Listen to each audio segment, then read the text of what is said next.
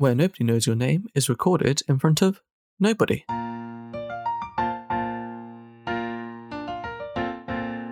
Hello and welcome to Where Nobody Knows Your Name, a Cheers podcast. Today we're going to be looking at episode 20 of season 3, If Ever I Would Leave You. I'm John.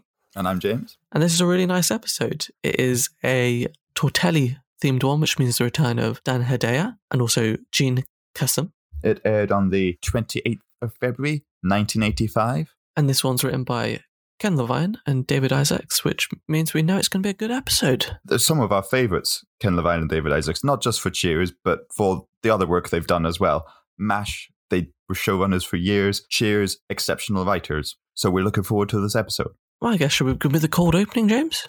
I think we should. So this cold opening is sort of an explanation of where Coach is again. He's gone to visit his sister. And they kind of talk a little bit about his journey to get there, I think. I'm sensing we get a map out and, connect it with string and pins and whatnot. There's a lot of back and forth. Yeah. His sister lives in Minnesota. And she was going to pick him up at the airport, but she thought that he meant Boston Airport. But he did mean Boston Airport. But long story short, he's went to visit some relatives. And then they drove on to St. Paul. And someone says, I thought she lived in Duluth. And he was like, yeah, but they don't like the food in Duluth. Actually, Coach will probably be back before I could explain this to you. Another aspect of the cold open is that Frasier and Diane are going to see The Sorrow and the Pity at the Human Brutality Film Festival, because that sounds lovely. There's weird dates, but, I'd rather just go to have lunch at an airport. Any airport. No, not JFK. I've had lunch at JFK. It's not great. Probably better than The Sorrow and the Pity.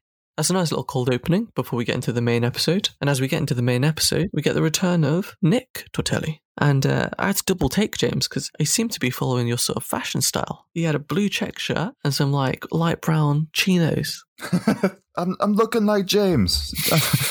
He talks about me, and now I must wear like him. So that was my first impression. But what that does mean is he's out of his usual clothes. Yeah, we go to the same shop, to me and Nick. Yeah. Occasionally Sam stops by. Or we have a great time. And then we go to the airport to have lunch. But the reason why Nick is coming to the gang at Cheers, which is said many times, the gang at Cheers, is because Loretta is divorcing him. And they signed a prenup and she's getting everything. So Nick's kind of on his down and out. He's got nothing going for him. And the thing that he's drawn to is Carla and the people at Cheers. And he thinks he's going to get some kind of sanctuary there, some kind of help. Yeah. And they're all like, no, Nick, we can't give you money or anything. And this sets up Nick's almost redemptive arc. Yeah. To prove himself. Yeah. So nobody gives him sort of the time of day, apart from Sam, who Nick kind of grovels and begs a little bit and says just any kind of work. And then Sam says he can sweep the floor and do some cleaning, which Nick takes. Starts his role as a sort of handyman of Cheers. Cheers cleaner. You got Cheers lawyers, you got Cheers shrinks, Cheers mailmen, Cheers accountants. When Carla and Frasier are talking to Nick, Frasier says, we might have missed the sorrow, but we might be able to catch the pity still. Yes. Clever. Frasier and Nick hadn't met before, though, and Diane introduces Nick to Frasier as Nick Tortelli. This is someone with whom you have absolutely nothing in common. My paramour, Dr. Frasier Crane. Doctor what? Can you get any pills? I'm a psychiatrist. Have we met? You wouldn't by any chance be the bogus missing link exhibited at the Amsterdam World's Fair? No, but you're not the first person who asked me. I wish I had done something like that. Maybe my life would be worth something. We see in this episode, like you said, Nick sort of goes on a sort of redemption arc, and he starts acting, quite well. But there's something which doesn't sit quite, he asks for Carla back, and Carla says no, which I think is, fair enough. But then when he starts redeeming himself, everyone goes, Carla, you should take him back. And I don't get why. He hasn't proved himself to be a good romantic partner, just proves that he can clean. But even then, even if he has changed, doesn't mean she has to take it back. But everyone seems to be pushing it. Yeah, look, Carla, he's cleaning. You should get back with him because he's cleaning. I found that weird. I also found it a bit off that he kept calling Carla Miss Carla. It was a bit weird. That reminded me of you as well, James. So what John is saying is that if I'm any character in Cheers, I'm Nick, but only in this episode. When he's on his redemption arc. Yeah, which is slightly better than regular Nick. It's just making me think of what we like a couple of years ago, James. Used TV sales shop. I had a big tattoo of a panther hidden on This could go down a very strange route. Yeah, we'll step out of this conversation and back into the episode.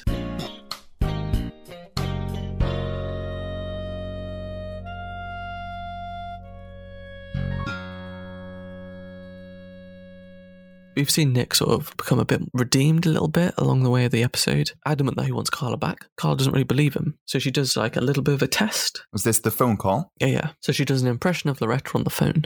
Nick, this is Loretta. I've been getting some of those old feelings again, Daddy. I think we should get together and talk. I'm at the Baldwin Hotel. How soon do you think you could come over? I gotta get some cigarettes.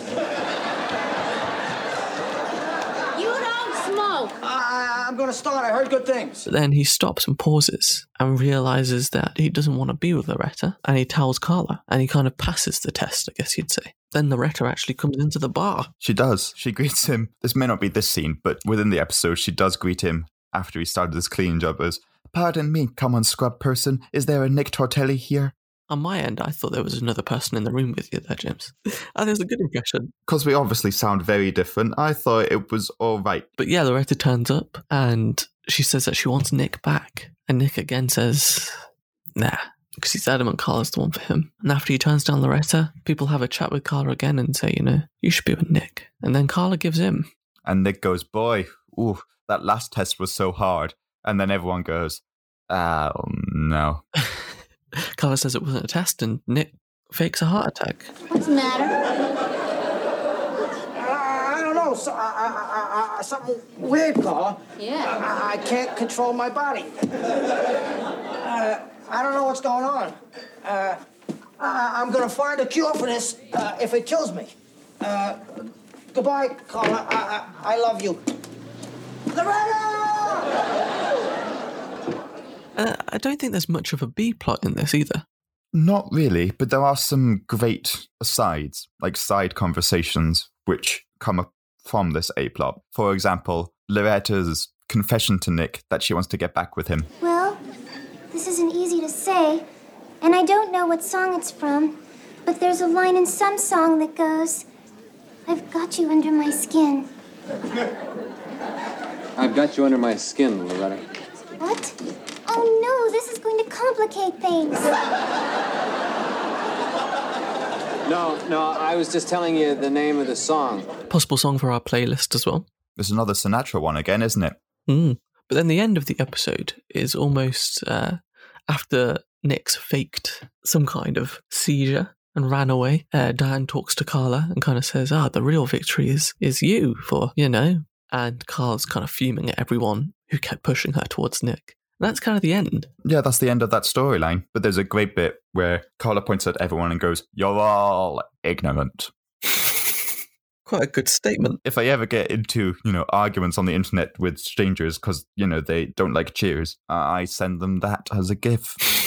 You're all ignorant. I'm excited to see you use that. And it's quite a bittersweet ending because they say to Carla, "You stayed strong and you came out on top, but this is your day, Carla, rejoice." And she goes, "Yeah, except now I love the monkey more than I ever did." They keep referring to Nick as a monkey throughout. It's just a thing, but yeah, quite sad. It is quite sad. I think Carla's probably one of the more human characters, if you know what I mean. I definitely think so. Goes into an interesting monologue of sorts by Diane, and she says, Listen to me. What you're feeling right now for Nick, every woman has felt it sometime. At one time or another, we all fall for some guy that we know isn't good for us. We need excitement. We need a walk on the wild side. I know whereof I speak. Believe it or not, there are times I'm irresistibly drawn to that damn Sam. Or Samurai Fraser Crane. Warrior of love. That's what I call him. Samurai Fraser Crane.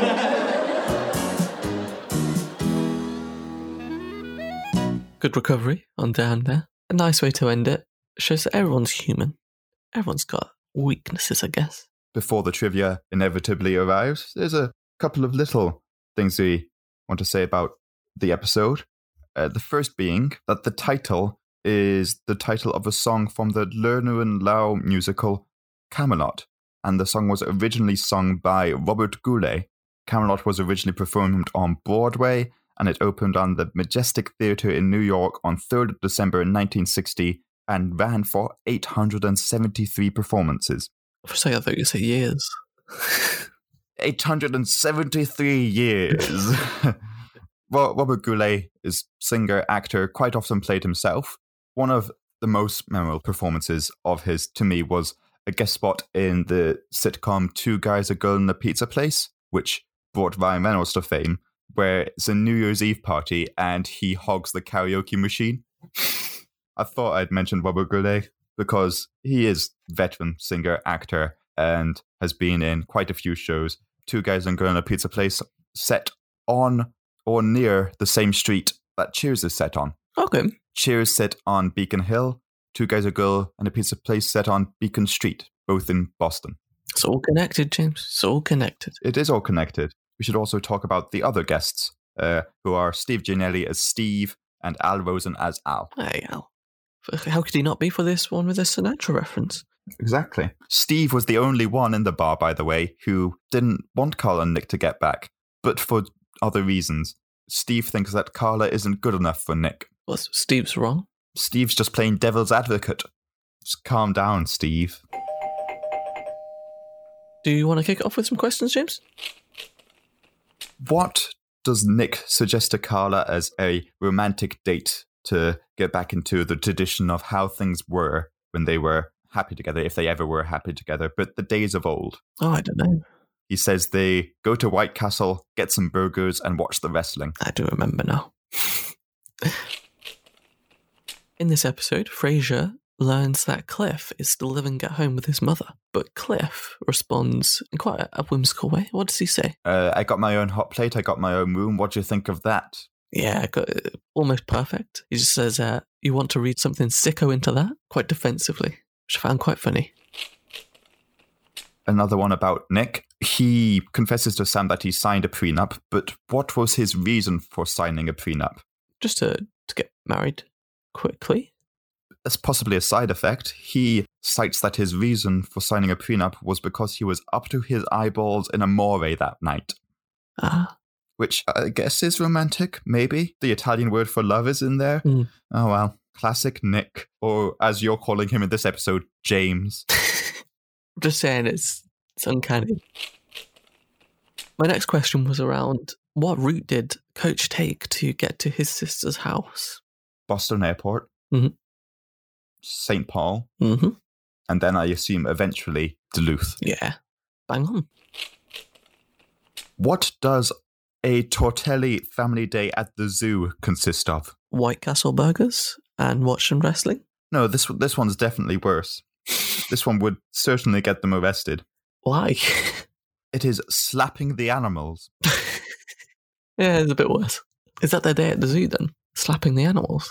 They slapped the animals when they went to the zoo, is brought up in conversation. Well, I'll hopefully move this on to a slightly more positive question. In this episode, Loretta is starting her new career into the music and sort of performance industry. What has she got a part in, or what group is she joining? Yes, this is how the divorce happened because she felt that Nick wasn't supporting her. It's the Grinning Americans. Correct. Because after their fight, she goes, well, this is one American who won't be grinning. The wholesome young people who wear pullover sweaters and sing patriotic songs. Cliff loves them. Yeah, he watched them back in the day when he... Oh, he still does. He watched them with his mum yesterday. What else has Nick done in the intervening 3 weeks since he started working at Cheers? Freshened up. He had a shower. He shaved. I would hope so, but that's not the answer. He rented a room with a sink, joined the Young Men's Christian Support Group, and he's teaching himself to play the harmonica. According to Carla, he's also clipped his fingernails and talked about subscribing to a magazine. I'm upset that we didn't see the harmonica come on. Do you know what the Young Men's Christian Support Group is more commonly known as? The YMCA. You're correct, John. The YMCA. That might be another song. Maybe, maybe not. Check out the playlist, guys, and find out if it made the list. That's the last call at the bar, James. I don't know if we've got a drink after this episode. Don't know if we have a drink, but we can certainly have a burger and watch the wrestling. Ah, that sounds like a good idea. So, as we get our White Castle burgers, I would like to, raise the burgers in the air to the grinning Americans, to Carla. What else should we raise it to, James? The food at St. Paul's, just airport food. Airport food? Sinatra, obviously. Sinatra. And hot plates. So what should we say, James? Should we say, cheers? I think we should. Thank you for listening to Where Nobody Knows Your Name. This has been a Cheers podcast.